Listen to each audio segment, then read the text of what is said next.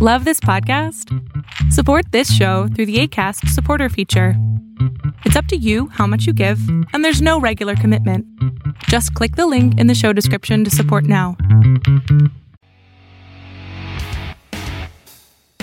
Welcome to the Post-Traumatic Survival Podcast, a show that helps you rewire your brain to survive and thrive. Join your host, Ozzy Martinez Jr., a Marine, a combat disabled vet, husband, and father, as he shares his firsthand knowledge and experience of hitting rock bottom, almost ending it all, and then turning it around. Dive into the rewired minds of thriving survivors. This show is an in-depth look at post-traumatic survival. And now, Ozzy. What's up, everybody? Hope everybody's having a great day. Thank you for listening. Thank you for joining for my podcast. If this is your first time listening, this is an amazing podcast to be listening to. So I interviewed a while back a buddy of mine, Tyler Southern. He's an amazing individual in my eyes. I've hung out with this guy. I've been able to take him fishing, and I've gotten to see just how full of life he is. And if you've heard our episode, he's inspired me to live a lot more than what I was living before. So he introduced me to a friend of his named Mandy. And I'm super stoked to have her on the show because Mandy has hit rock bottom and has now turned her life around, you know, and is doing so good for herself and for other individuals and kids and anybody that's in her position. So, Mandy, thank you so much for coming on the show. Thank you for having me. I really appreciate it. You know, I don't know if you noticed I said just Mandy. I didn't want to butcher your last name. I've been trying to watch videos to make sure I say it correctly. But you're good. You're good. It's actually a common joke I get on the phone line. What's your last name? Horvath? No, it's definitely not Horvath. There's a V in there. All right. So it's Mandy Horvath, right? Yeah. Okay, yes, perfect. Sir. So, and just real quick, let's go ahead and start off. Mandy, where can we find you? What's your social media? Oh, you can find me on Instagram at LifeProof Bionic Woman, and you can find me on Facebook as Mandy Horvath, and I have a public figure page under that name as well. Awesome, thank you so much. R is in Victor, ATH. All right, so Mandy, let's go ahead and just jump right into it because that's the way I like to do it. I tried briefly hearing your story, but then I didn't want to hear any more of it because I want to learn from you. I don't want to hear from anybody that's edited or anything like that. I want to hear it from you. You know, this happened to you at a young age, correct? Yeah. Now I am 26 years old, but in 2014, in the month of July, I was out with some friends. A little bit of background. I'm a bilateral above knee amputee now. I went out with some friends a night in July back when I had just turned 21. And I thought I was with people that I thought I could trust. And I had 2 beers and 2 shots in a little town where there's nothing but a post office, a little bar, and some train tracks. After 2 beers and 2 shots, I stepped outside to have a cigarette, and that's when the world went black. I woke up in an ambulance, and, I couldn't really make out what was above me because of the light, but somebody was slapping my face as hard as they could. I know that to be the EMT now, just, hey, stay with us. And I was trying to get up. I was like, hey, you're going to let me go home. And at that point, he had slammed me back down on the gurney and started putting a cervical collar on me. And I'm really stubborn, and I was still in shock. And so it was at that point I tried kicking my legs in the air in the ambulance and realized something's not quite right there. And it was at that point that the EMT had told me, you've just lost your limbs. We're going to need you to calm down. And they started strapping my body. And that's the first time I died. I died again in the helicopter on the way to Bryan West Medical Center. And I died again on the surgery table shortly after arriving at Bryan West Medical Center, while Dr. David Samani and Dr. Reginald Burden worked into the early hours of the morning to save my life. Unlike a normal amputee, I don't know that there is a normal amputee, I guess, but whenever you get blown up or hit or smashed, things don't, break off in pretty pieces. And so, unlike most amputees, they couldn't just sew me up. I had massive gaping holes in my skin and muscle. And so my surgical team lead, he had suggested using a product called A-cell stem cell on me, which is dried pig's bladder mixed with stem cells in powdered form. And what this is meant to do is it's meant to regenerate skin, muscle, and tissue growth. And that's great. So I went through several months of surgeries every Tuesday and Friday, debridement surgeries where they would go in, and I tried to stay awake during one of my first surgeries. My surgeon recognized that I had a lot of anxiety about not really knowing what was going on to me when I had been put under. I'd never been through any kind of operation prior to this. And so he let me stay awake. And essentially what they did is they go in and they take off the necroted tissue, the excess fat, the seepage, with a medical SOS pad and some iodine, essentially. And then they applied that powder and wrapped my legs back up. And it really did work to regenerate the muscle and the skin and the tissue growth. It was fantastic. In fact, I was almost getting fitted for my first set of prosthetics. I wasn't completely sewn up. I still had massive spots of open skin and muscle and tissue. But my surgeon had realized, it's time to go ahead and get her back. And while I was in that process, we had discovered that this A-cell stem cell, it was really great for regenerating my muscle and skin and tissue growth, but it had also gotten attached to my bone because there were gaping holes, like I was saying. And so in 2015, instead of going into my next phase of recovery into prosthetic work, I had to be re-amputated on Christmas Day of 2015, where they went in and they sawed off the excess bone. And then following that, I had some more revision surgeries that we had to go through just because they still couldn't get me to close up. I was so swollen. And when you say re-amputated, so our listeners understand, you mean like they'll go ahead and reduce whatever there was left over, correct? Yeah, they had to go in and saw off the bone spurs that were growing. It wasn't the typical heterotrophic bone that you see growing in standard amputees in the general population. In fact, what I experienced is what they call osteoregeneration. And that occurs to less than, I think, 0.03% of the population of all amputees worldwide. Wow. And so they had to go in and completely cut that bone down back to a flat top, so to say. So that heterotrophic bone that is more like a calloused bone, okay, so to say, it tends to flourish at the end of the amputation to help with impact.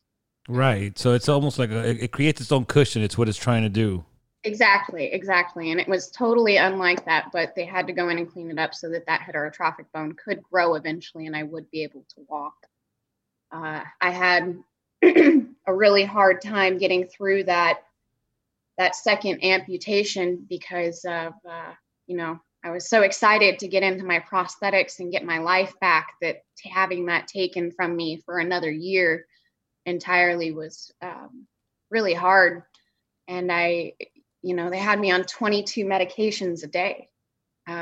Anything that they thought would help me because I had such terrible time with phantom pain, shocks and fires all the way down my legs to the toes that weren't there.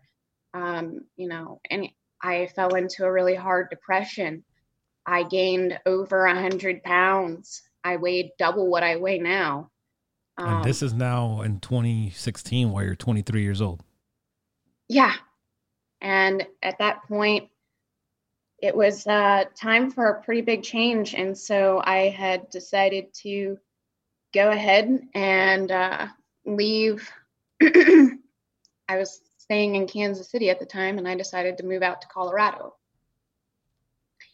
And that really changed my life because it gave me an alternative to the 22 medications a day. And I took that. I started involving myself in medicinal marijuana and took myself off all of the medications. And it really helped my life. I still had issues with alcoholism, and that definitely affected me, in recent years, but it's gotten a lot better. I 5 years ago, when I was sitting in a hospital bed, I remember people asking me to look at where I could be in 5 years. And I remember being so hard on myself. Like, I have to do this. I have to do that. I have to be completely ambulatory in my legs. I have to get back to normal. And I just didn't realize at that time that there is not really a definition of normal, especially now. There's not a definition of normal for anybody because pain is relative and we all have struggle, no matter what that might be, whether it's addiction, alcoholism, whether it's medical, there's just so much going on in other people's lives that to connect upon, that judging another's story just didn't really set well with me. So I set out on this adventure to make my own story. I lost all the weight after moving to Colorado. I got my life back, and I started getting back into this really hard on myself mindset where I was seeing other people in Colorado with their pictures up on the mountaintops and stuff like that. And I got tired of feeling sorry for myself. And, I asked a bunch of people to go and do the incline with me in April. And pretty much everybody had bailed on me or said that I wouldn't be able to do it. And if you don't know anything about the incline. Yeah, I was about to ask you, what is that? It doesn't sound fun, though. The incline. If people are bailing, it doesn't sound fun. Yeah, it's 2,700 railroad tie steps up the side of a mountain. Okay. It gains over 2,000 feet of elevation in under a mile. Wow. And this is all in Colorado. It's all which is already high up to begin with, right? Because isn't this like the Mile High State or whatever it is? Right. And I came to a turning point in my life on April 22nd. Everybody had bailed on me to go do this incline thing. And I'm, for a lack of, way to put sprinkles on it, I left provisions for my dogs at the bottom of the mountain, and I drove up in my car with a loaded 45 and no intentions of returning. I got up to the little mountain point, and there was a black truck with a couple in it, and they were obviously doing stuff that I didn't want to interrupt with a gunshot. My compassion saved my life for somebody else getting it on, like, hey, I don't want to be a cock block. Yeah, that's that mentality that we have. It's I fell asleep in my car with a loaded 45 on my lap. And waiting for them to finish. Yeah. And I woke up the next morning, and it's this mountain valley. And there's this the sun started peeking through the trees, and it woke me up, and my phone went off. And this old guy that I used to hang out with at the bar, he's like in his late 60s or 70s. His name's Keith. And I thought that everybody had forgotten like my request to go do the incline, but he didn't. And he believed in me, and he's like, hey, do you still want to go do the incline? And so here I am up at the top of the mountain. I've gotten everything set up for my dogs for my never return. And I decided to go over to the incline instead. I hadn't eaten, hadn't properly done anything. I had leggings on that looked like jeans. And I did it with Keith and a random Instagrammer named Daniel Pond, who had just randomly seen my post and decided to show up. You know, these acquaintances that you don't think pay attention or listen to you. Those are the ones you really need to focus on, because they're the ones that'll change your life. You know, Daniel Pond, after completing the incline, he's the mountaineer who led me up the excursion, my first trek up the mountain. I completed Pikes Peak with him by my side, a random Instagrammer. So you did the incline and you did Pikes Peak. Yep. And all of this is like in 1 year? Or in a couple weeks, a month? What is this? Like, what's going on? No, I did the incline on April 22nd, and by of 2017? June 10th, in 2018. So 2018, yeah. So you moved to Colorado in like 2017. You know, I'm trying to picture your life here. So you move. So I want to understand this. Like, you went to the mountain, and I totally understand you.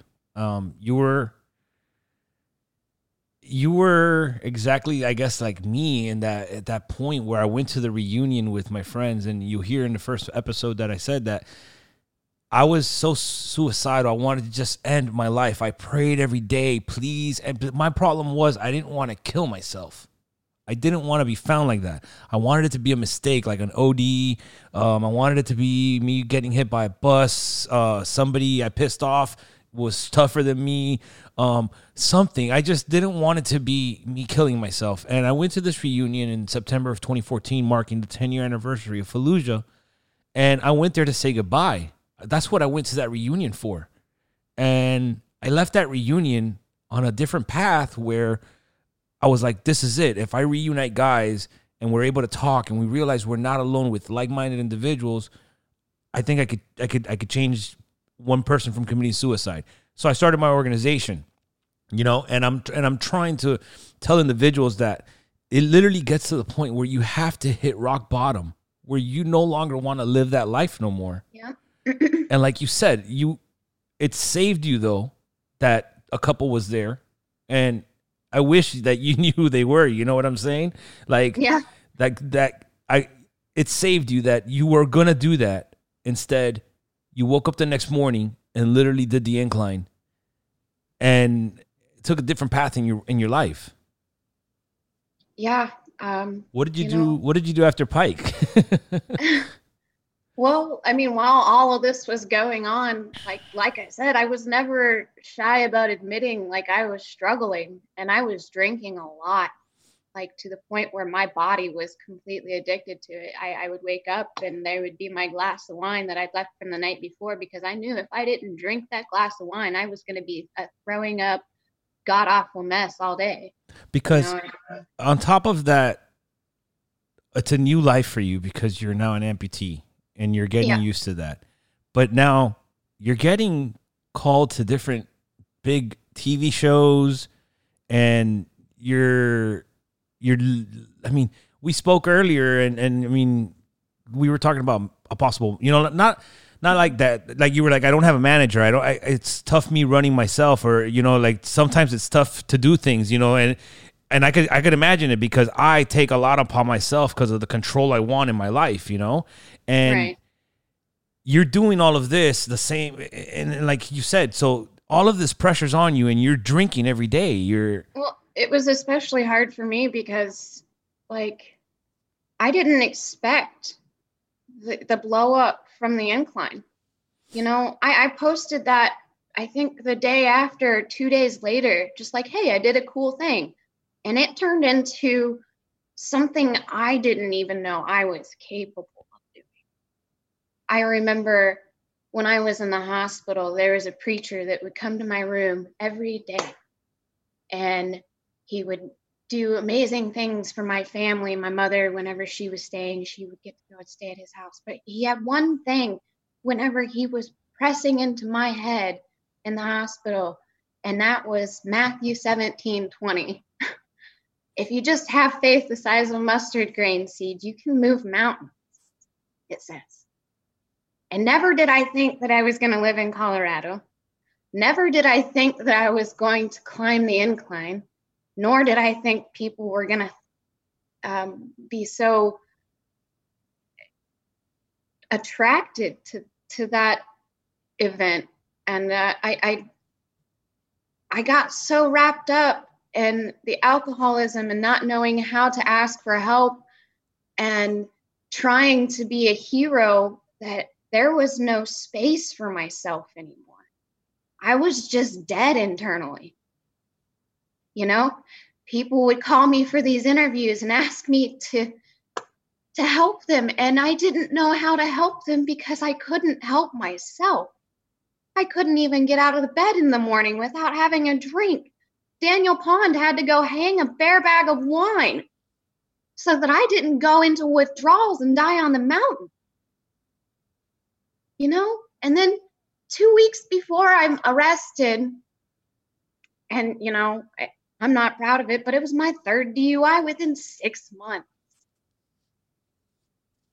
And to be quite honest with you, that was Colorado Springs police being nice to me, because there were a couple other opportunities where they could have really knocked my ass off and I would be in prison now. But the thing is I was arrested on August 15th of 2018 for my third DUI. And the headliner reads that I assaulted an EMT and everything else.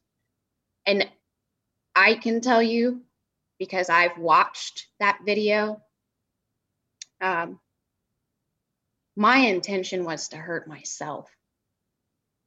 That's why there's scrapes all over my face. I wasn't methed up. You know, I wasn't involved in other drugs. I was severely depressed.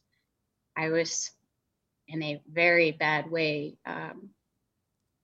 And I won't ever be able to make up for the harm that I caused that EMT. You know, I can make a very public apology and hope that somewhere along the lines he can hear it and know that it was never my intention, because again, it was more of an internal struggle than it was anything. But I went through that, and I was put in CJC on a no bond hold, as they were pretty serious about that. And I was also put in isolation in CJC because of my name. People were recognizing me. And so I went through withdrawals for 3 days, no medical attention. And I just barely got onto a considerations list because of a couple of the other inmates who directed me to go talk to a random woman at a table. And I got up in front of that judge on the screen, and I won't ever forget his words to me, because he understood and he gave me a chance. But he looked at me on that screen and he said, I honestly don't want to let you go. If you're gonna kill yourself, don't kill somebody else with you. Here's your opportunity. I hope you do something with it. And he let you out. Let me out. Wow. On a personal recognizance bond. And I made a decision, because that day that I had gotten out, I was going in through the routine processing for drug and alcohol evaluation so that they could start monitoring my sobriety and those steps. And sitting in my car, getting ready to go into the building, I got a call from Seth Boster, a Gazette writer. And he said, Mandy, I'm going to need you to do a few things for me. I'm going to need you to take Snapchat off of your phone. I want you to log out and deactivate your Facebook. And I basically just want you to not answer any calls that you get, any emails, anything like that. I had no idea what was about to happen, but the world unleashed on me in a way that I won't ever come back from. In media, I have found that it's especially difficult as a woman to defend yourself and justify who you are.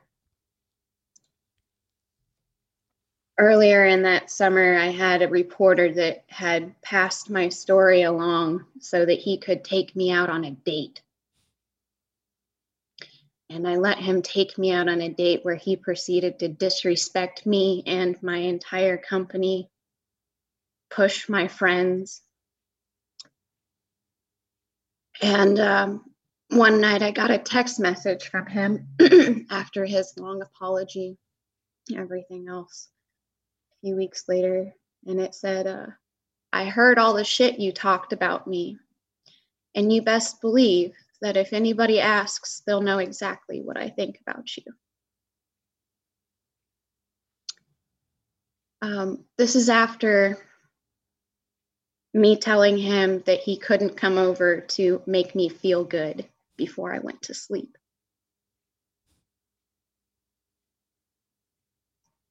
And it's because I didn't bow down to that reporter that news outlet was the first to publish everything, incorrectly, might I add. They put my life's biggest accomplishment next to my life's biggest failure.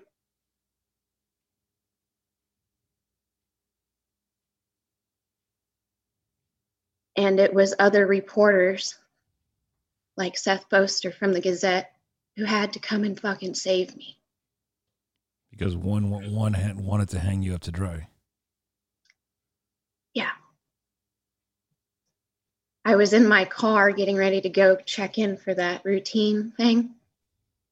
And my body was already convulsing. But it was at that point I couldn't even drive myself back to my apartment that was less than 2 miles away. I had to go directly to a hospital.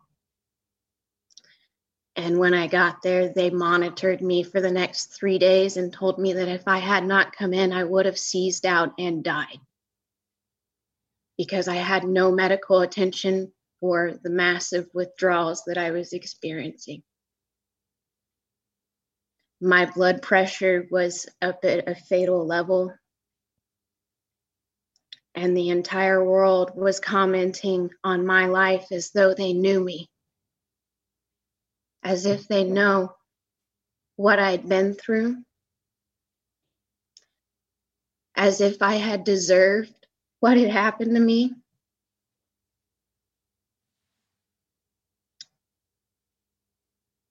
And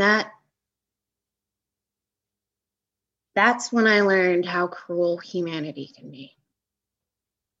You know, somebody took my damn legs and I forgave them. But millions of people commenting, victim shaming, it destroyed me. But it also kept me sober. How did you come back from that? I mean, I could see how it kept you sober because you didn't want to give them any you knew half the shit they were saying was fucking wrong and you didn't want to prove any of it because now you're feeling whatever your alcoholism with anger and reading these comments and stupid shit will happen, you know? So I understand how you become sober, but how what else did it do to you? What kind of a fire did it light under your ass? Well, I really just didn't want to be another statistic at that point. I guess I wanted to come back from that. I never wanted to be at that low again. I thought that losing my legs was low. I was so wrong, because the emotional and mental pain that came from that event and the entire public that I had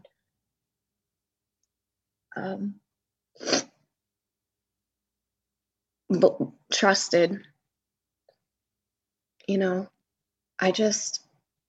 don't know that I actually have fully come back from that. I'm stepping out of the box, and I'm really trying to get back from that, because I hid for a long time. This happened in August of 2015, and then I put myself through rehab. I spent 30 days up at Atchison Valley Hope, and they helped me get stabilized and everything so that I could go back to my home life. And I made it a point to get everything done that I could within the first year of my probation. I did over 300 hours of community service. I did several hours of therapy. I spent the entire summer in jail in downtown Colorado Springs work release program. And I stayed sober. That was the big thing. I stayed sober. I was very blessed to have other people in the community there in Colorado Springs, like Johnny Joy from Mountain Country Radio, and Phil Duhan, that owns a restaurant down there in downtown Colorado Springs. These are, and Robin Moore, these are pillars of my sobriety, because I didn't want to associate with people. I didn't want to go into the AA rooms where people that supposedly knew me would sit there and judge me. Everywhere I went, I didn't even go out to eat at places anymore, because people were so strange around me at that point. and maybe even if they weren't, you already thought they were. Like, you were just in a position already that you were broken. Yeah, I was incredibly sensitive too to weird vibes and glances and people contacting me, because there's a certain level of trust that was broken with my media. And now I feel more confident going into it that nobody's going to exploit me and use me in that way again, because I'm going to avidly go about my life in a way that, if you want to try to dig up stuff, have fun in the past, kind of thing. My future's going to be a little different than that. And I finished my college finals while I was in jail with an expo marker. I was just determined not to let it really completely screw up my life like I thought it did. Like I let everybody make me believe. I thought it was incredibly disheartening how many people were just rooting for me to fail. Like, she'll never stay sober, all this other stuff. And, it fueled me. Like, I have these words tattooed across my chest that I read every morning. And they say, tell me that I can't, and I will show you that I can. And that's there for a reason. And it fueled a lot of my sobriety. And I proceeded to go ahead and decide that I wasn't going to stop climbing the mountain. I wasn't going to stop doing this for charity because, okay, you know, if you want to exploit my story and exploit what happened and what I did in the past for a few likes, that's on you. That shows more about your character than mine. You know, if you want to talk about something that's inspiring and what I've done right, let's fucking talk. You know, I've climbed a mountain on my hands and my ass. I got through losing my limbs. I was the first female in the United States to skydive with no legs. Like, everything that I've done is for charity. I don't want anything that's big and glamorous. I just want to show people that it can be done, that there is life after, like, those points where you think you can't return. That dark place where, like, that rock bottom you were talking about, that everybody has a different rock bottom. Yep. Mine was really dark. Yours was really dark. But you can come back from that. And taking all of that pain and all of that determination, I decided to go back and I did the mountain again. While I was in work release still, I was planning a 4-day excursion for myself. I had a lead rucker, Nicholas Hallisey, and I had Jill Bolabol, who was our second rucker and media affiliate. And where's this? Explain this, because I mean, I'm from Miami, where it's just flat. We have the beach. So, what's a 4-day excursion exactly like? Like, you're actually just climbing the whole time? Yeah, just climbing the whole time. And this is in the Rockies? Pikes Peak, okay. Is America's mountain. Okay. And it's up at 14,000 foot of elevation, and that trail from the base of the incline is 13.5 miles long. Wow. So, and it's it's 13.5 miles long going up the whole time to reach the 14,000. The whole time. Yeah. And it's incredibly difficult, but it is so worth it. I can't, you're giving me goosebumps because I can't even picture that. I mean, you're talking to a Marine that, I mean, I've been through the Crucible and stuff, and I know there's probably some Marines listening right now that are joking with the whole East Coast, West Coast thing. If you went to boot camp in the East Coast, we don't have mountains. If you went to boot camp in the West Coast, they have the mountains, so they have to hump those, and hike those mountains. And I got to experience them when I was in Cali for a little bit when I was stationed in Pendleton, but they're not the mountains that I saw when I was in Estes Park visiting my nephew for his wedding in Colorado. Right. Those mountains are pretty big.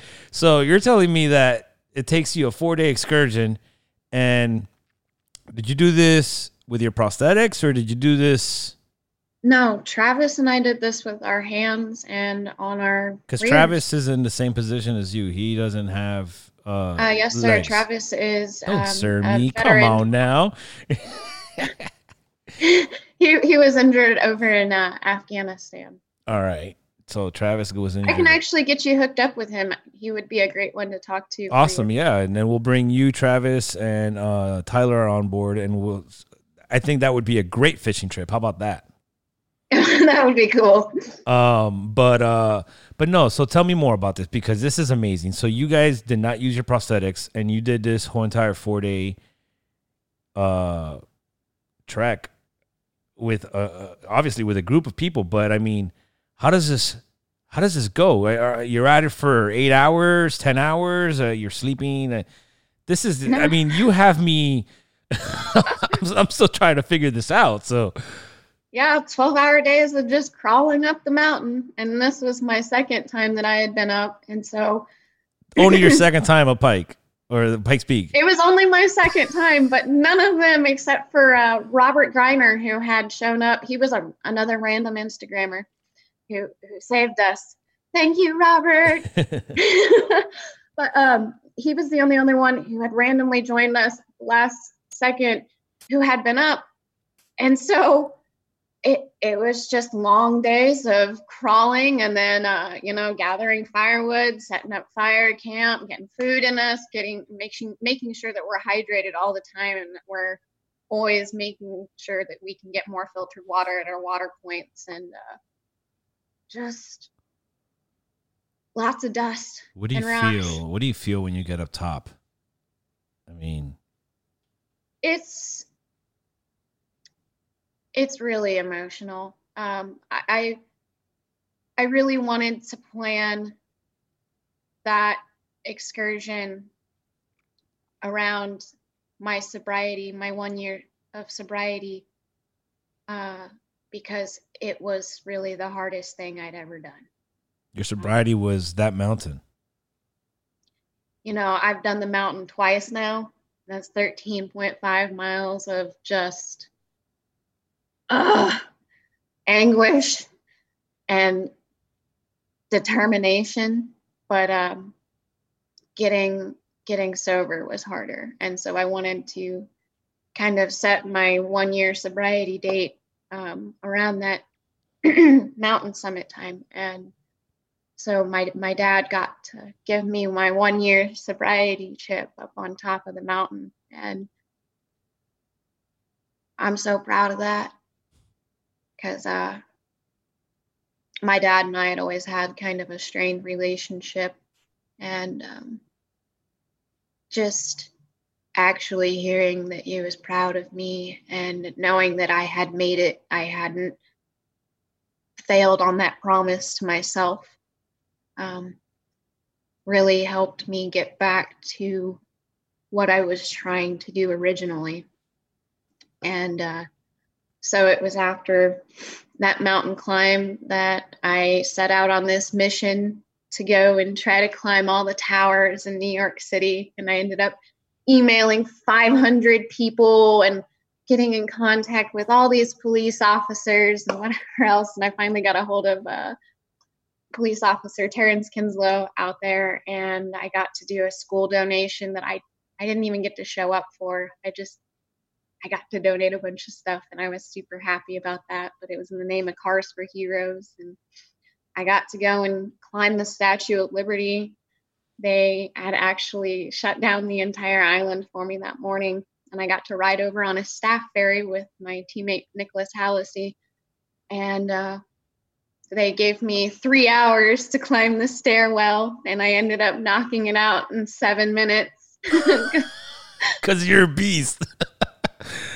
Wow, in 7 minutes. And how high up is it? I've never been to the Statue of Liberty. It's we're gonna have to look far less far less than the incline. But it's a confined space and spiral staircase, no? It's like, yes, it was the confined space that really got to me, really. Other than that, it was a really amazing experience. wow. And just as a woman of America, getting to climb our representation of freedom. Yeah, Lady Liberty. After getting set free was such a moment for me. And I was glad to share that with everybody that I could, because I don't feel like a lot of people get that kind of opportunity. And I felt very blessed and thankful to the Park Service there in New York, and Jerry Willis, who helped me set everything up and gave me the grand tour and helped us take pictures and whatnot. And all of the staff there, like, they had a member of SWAT. I had people message me on Instagram who were like, "Hey, we're members of security and we were just watching you. You did that really fast." Like, hey, we were supposed to get overtime pay and it was only 7 minutes. We were supposed to get paid for 3 hours. So, but that is all right. So did you at least get to spend the other 2 hours and change there looking at the statue? Yeah. Okay, good. I got to, go on the good tour, and I got to see the old flame that used to be up there after the renovations that they did not too long ago. And it's just, I was incredibly proud of that moment. I wish that my grandpa had made it just a little bit longer to see that one, because you walked into his house and it was just all bald eagles and American flags, like America. It's a very patriotic moment for me. I get asked a lot if I'm a vet because of my position and my amputation. And while and your tats, we look and my tats and everything else. And I always feel quite awkward answering that question. It's like, no, because you guys really have done the ultimate sacrifice for us back here at home. And I see a lot of able-bodied people that live happy lives because of those that don't come back, and because of those that come back injured. And so it's huge. I mean, it's huge. We'll always advocate for that relative pain, while it's a different injury, it's a different circumstance. And I maybe can't relate with the military aspect of it. I feel like it's my duty to advocate for the military, for those people that have sacrificed so much for us. And there's different ways of going about things, and so I really want to advocate for those that struggle, and the 22 veteran suicides a day, and not just veteran suicides, but suicides everywhere. Yeah, and it's huge. I mean, that's why I started this podcast, because at first I was like, all right, I started the organization because I wanted to help vets out and stuff like that. But then I started realizing that it's such a struggle, because I've been in the position where a lot of these individuals I'm trying to help are at, and the ones that really, really, really need the help don't reach out. So I need to find them somehow. And it's becoming hard and impossible. So I thought about the podcast, and I was like, if I do the podcast, I could just throw it out there.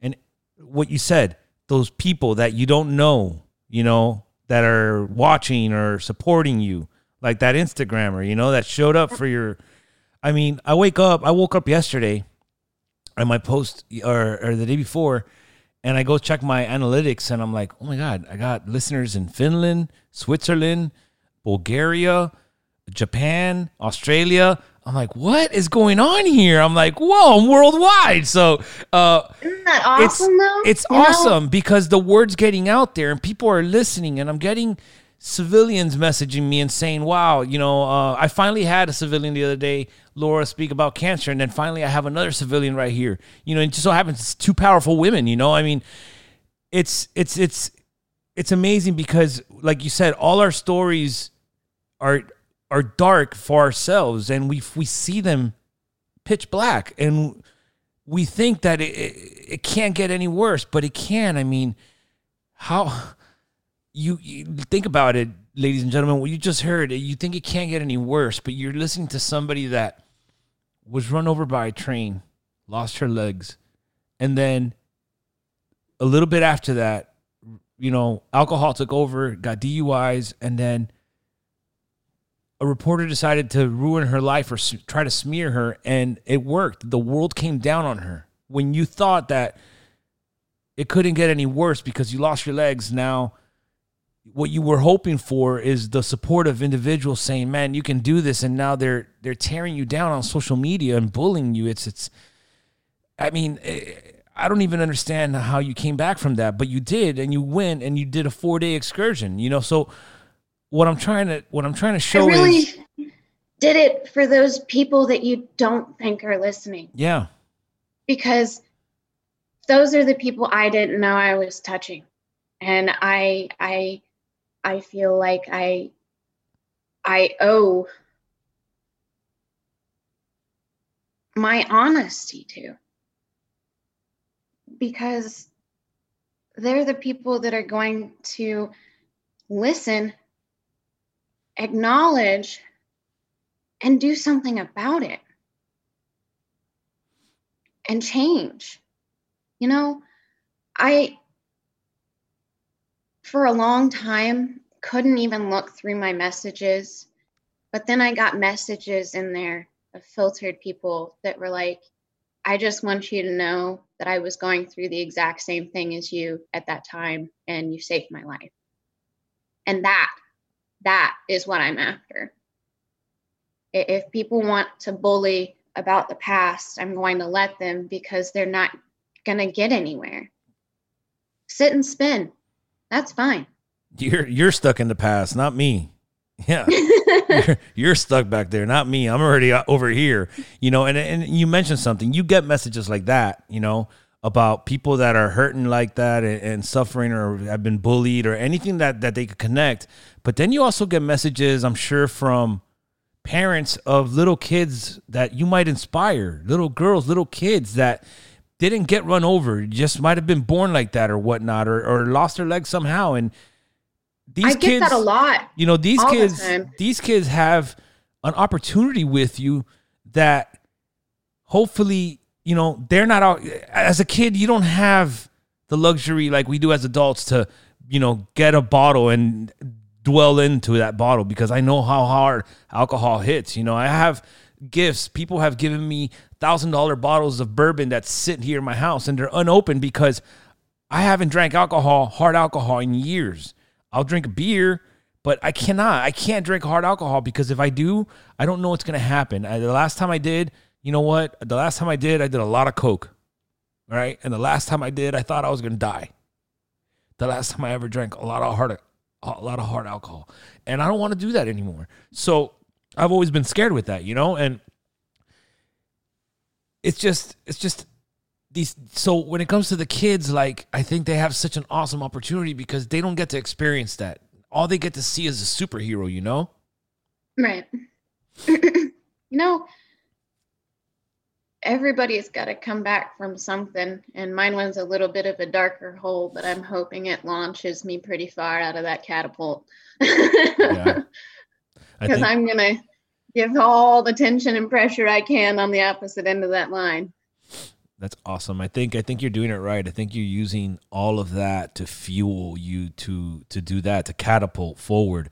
What is it that you're doing now? Are you working with any organizations? Are you doing any? Are you planning any excursions? Funniest story. Back in late September, I had a gentleman from Florida with an organization called 50 Legs come to visit me in my little shoebox apartment up in Colorado. And his name's Steve Chamberlain. He's actually the director of 50 Legs. And that's 50 Legs, www.50legs.org. Yep. The number 50, right? Yep. Okay. The number 50 and legs.org. And he came to Colorado, and he had heard a bit of my story and my issues with prosthetics. And he told me that if I came down to Florida, he would get me up walking and running, and that it wouldn't be just a one-time thing. I could walk and run for the rest of my life if I wanted to. And so by November 4th, I got my ass on a plane, and hello, Florida. I got fitted with my first actual working set of sockets, and for the first time in 6 years, I was able to leave my wheelchair for days at a time. I was actually completely ambulatory with the legs. And cool thing about that is naturally, whenever you're up walking, your limb tends to lose volume, because that gets pushed up into your body, and your residual limb, the residual limb I have that goes into the socket, shrinks. And right about January time, we had the Rona hit. So while I was supposed to go in and go ahead and get fitted for another set of sockets so that I can continue using my prosthetics, the world shut down. The world shut down. Yeah. And so I'm currently out of my prosthetics but that's only temporary. I've gotten it down now to where it's like riding a bike. So as soon as I'm fitted with prosthetics again that are a little more tighter around my residual limb and allow me to walk in the, custom liners and all that other stuff. So I'll be back into those very soon. I'm going to be starting fitting here pretty quickly. And then I'm going to be getting a DEX scan so that I can get running. And it was kind of a really big choice on my part. I was very depressed in Colorado because of all that had happened. And I had still given my heart and everything that I had. And I decided to move away from Colorado. And I moved to Florida. Got myself a little place here in Leesburg, Florida, down the street from the director of 50 Legs, which Mandy and her family have taken me in and been such a blessing to me here. And yeah, I'm just really trying to get back to my life. I've got, I stepped away from the media so hard because I let everything that everybody else had to say about me that didn't even know me get to me. I don't think that that's worth it anymore, because I feel like those people that I reach and I touch and I actually help are worth more than that negative opinion. And I'm getting back out there full time. I'm doing modeling. I'm trying to get back into acting. I'm trying to really help out with the 50 Legs organization. I'm reaching out and doing more podcasts. I'm doing more articles in the media. I actually turned down a story with Inside Edition back in January because I was just so out there trying to get settled down here and getting my life back in order. So now that I feel like I'm not so engulfed by negativity, I can go about things in a different way. It's kind of funny because now that I don't live in Colorado, I had a conversation with one of my friends who had me reflecting on my time there.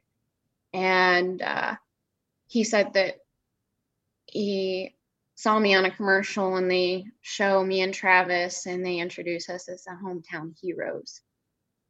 And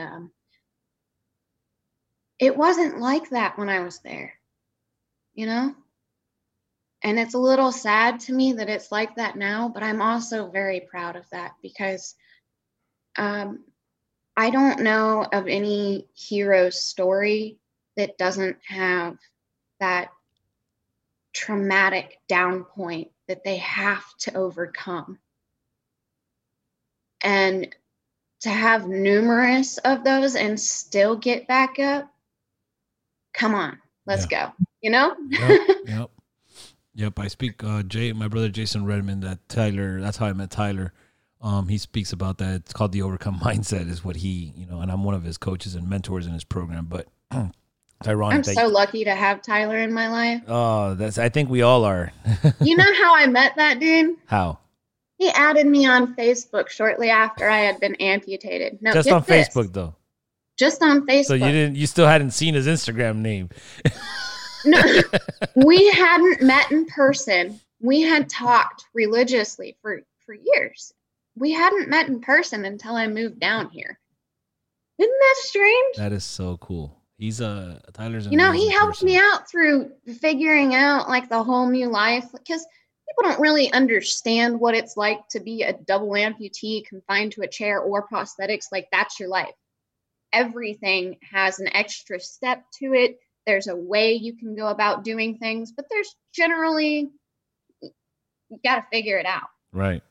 And I've gone to Tyler and asked him several things throughout the years, and he's been a great source of motivation and inspiration for me to get back out there and just really I think we all have the common goal to spread that message of hope and light and happiness after darkness, you know? Yeah, that's the thing. That's what I tell people. And I tell people all the time, because I've been asked already, hey, so how much are you getting paid for this? I'm like, getting paid for what? I'm like, I'm wasting money. I'm like, it costs me money to put this up in the server or wherever, however I broadcast this. It costs me money to broadcast this monthly. I pay for SoundCloud.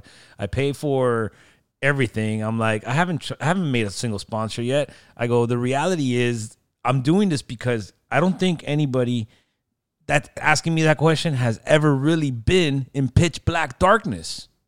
Right. And let me tell you something. When you see darkness, when you see, in my cases, in combat veterans cases, first responders, you know, where you see more than darkness, and I say you see death. I mean, you see human life. I've seen human life leave a body as it's going, and I've seen it, you know, a body after it's gone. And I've become to the point where I'm desensitized to it. I don't even react like I should anymore to it. And I just want individuals to know that if they are in that darkness, the reason I'm doing this is because there is light, man. Just keep walking, keep walking, keep walking, keep walking. Hopefully you'll, you know, bump into a wall, or you might start seeing the light. But we've been able to see pitch black, and we've been able to see light again. And Mandy, in your case, you've seen it at least 4 or 5 times, because you said you died 3 times. Yep. So I don't even know, I mean, what else to say. I mean, if you're not inspired by her story, you need to get out there. You need to stop sitting on whatever it is you're sitting on, because there's no point in sitting in there, in that darkness, in that depression or anything. Get out and go do it. Get out and move yourself. I mean, look what she just did. I mean, she went from honestly wanting to kill herself at night to the following morning taking a new path in her life that, I mean, ultimately changed it, you know? Do you have any plans on doing that peak or any of these on your legs? You know, I had actually made it a goal of mine to go back to Colorado and climb the mountain yearly last year, because I know that I can do it, and I just love it up there, and I love doing it. You know, it gets you out there, and even if it sucks and you hurt, you feel good about doing it. And unfortunately, with all of this Rona thing going on, Colorado Springs has been a hot spot for activity, and I've had some other health issues that it's been decided that why put yourself at risk?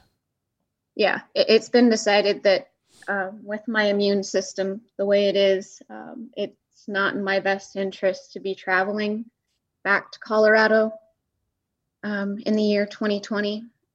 And yeah, so that sucks. I really do miss my mountain, and I had hoped that I would get to do that again, but well, I'll tell you what, the next time you ever do that excursion or you plan it, I'm being serious. You let me know, and I'll join you. Okay. I've never done it. I've never done it, but I'll do it. I don't care. I totally want to. I know what it is. I think sometimes you just feel that pain, to go through pain and actual physical pain, and then get to a place where it's unreachable unless you go through that pain. It makes you feel alive, and it makes the pains you go through then in the little things you do, like for instance, me wanting to start this podcast that it took me a year, it makes those pains seem like nothing, you know? Right. So, yeah. Mandy, thank you. I want to. Oh, yeah. Go ahead. I just didn't want to keep you. I thought I was keeping you too long before your time. No, you're good. So. I just wanted to say thank you for having me on the podcast. I really enjoyed getting on here to kind of share my story. And I hope that if you're struggling out there, please reach out to somebody. Please get out there and do something. Please, I mean, even if you don't believe in yourself right now, believe in these simple words that it does get better. I mean, it's not a cliche. It does get better. Yeah. So thank you.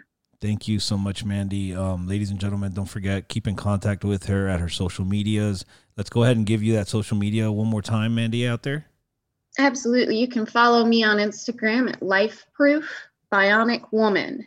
And you can follow me on Facebook at Mandy Horvath on my public figure page. Awesome. HORV as in Victor, ATH. Thank you so much, Mandy. I really appreciate having you on the show. Thank you. Thanks so much for tuning into this episode of the Post-Traumatic Survival Podcast. We sure do appreciate it. If you haven't done so already, make sure you're subscribed to the show wherever you consume podcasts. This way you'll receive notifications from us as new episodes become available. If you feel so inclined, please leave us a review. We certainly appreciate it. And don't forget to tell your friends about the show. We appreciate you and them. Until next time, survivors.